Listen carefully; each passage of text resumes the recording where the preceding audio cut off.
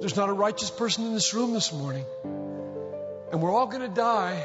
And we're all going to stand before an absolutely righteous, holy, perfect, flaming God of holiness who cannot tolerate sin in His presence.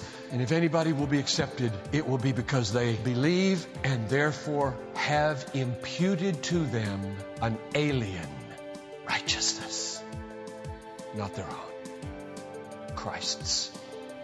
This is the gospel. This is the book of Romans. I pray that it lands on you as the sweetest message you could ever hear, so that you get up like a lion on Tuesday morning and go back to work. An ungodly, bold lion. Because if you wait around to become righteous before you're bold, you will never be bold.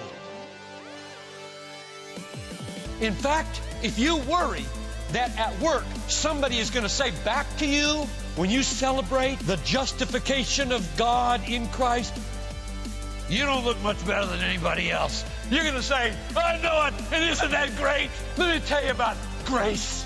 Let me tell you about the cross. Let me tell you about the gospel. Let me tell you about justification of the ungodly. Don't let that push you away. Use it. Use your sin. I mean, if you can't, you will never testify to Jesus. Ever. It's all you are. You will never be beyond sin until the last day, when in the twinkling of an eye, you are changed completely. Yeah, we can grow, but frankly, after 49 years of living and walking with Jesus, I'm not impressed with John Piper in the least. Less today than ever.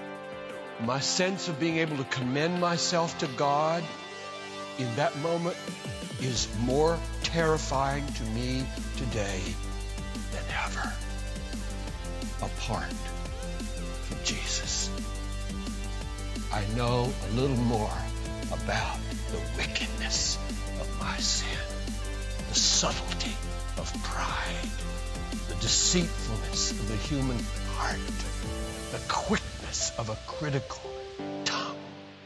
And the whole thing that drove the early church and made them lion-hearted was not how good they were, but the glory of their Savior, the glory of the righteousness of Jesus. You will never be bold for Jesus if you wait to get good.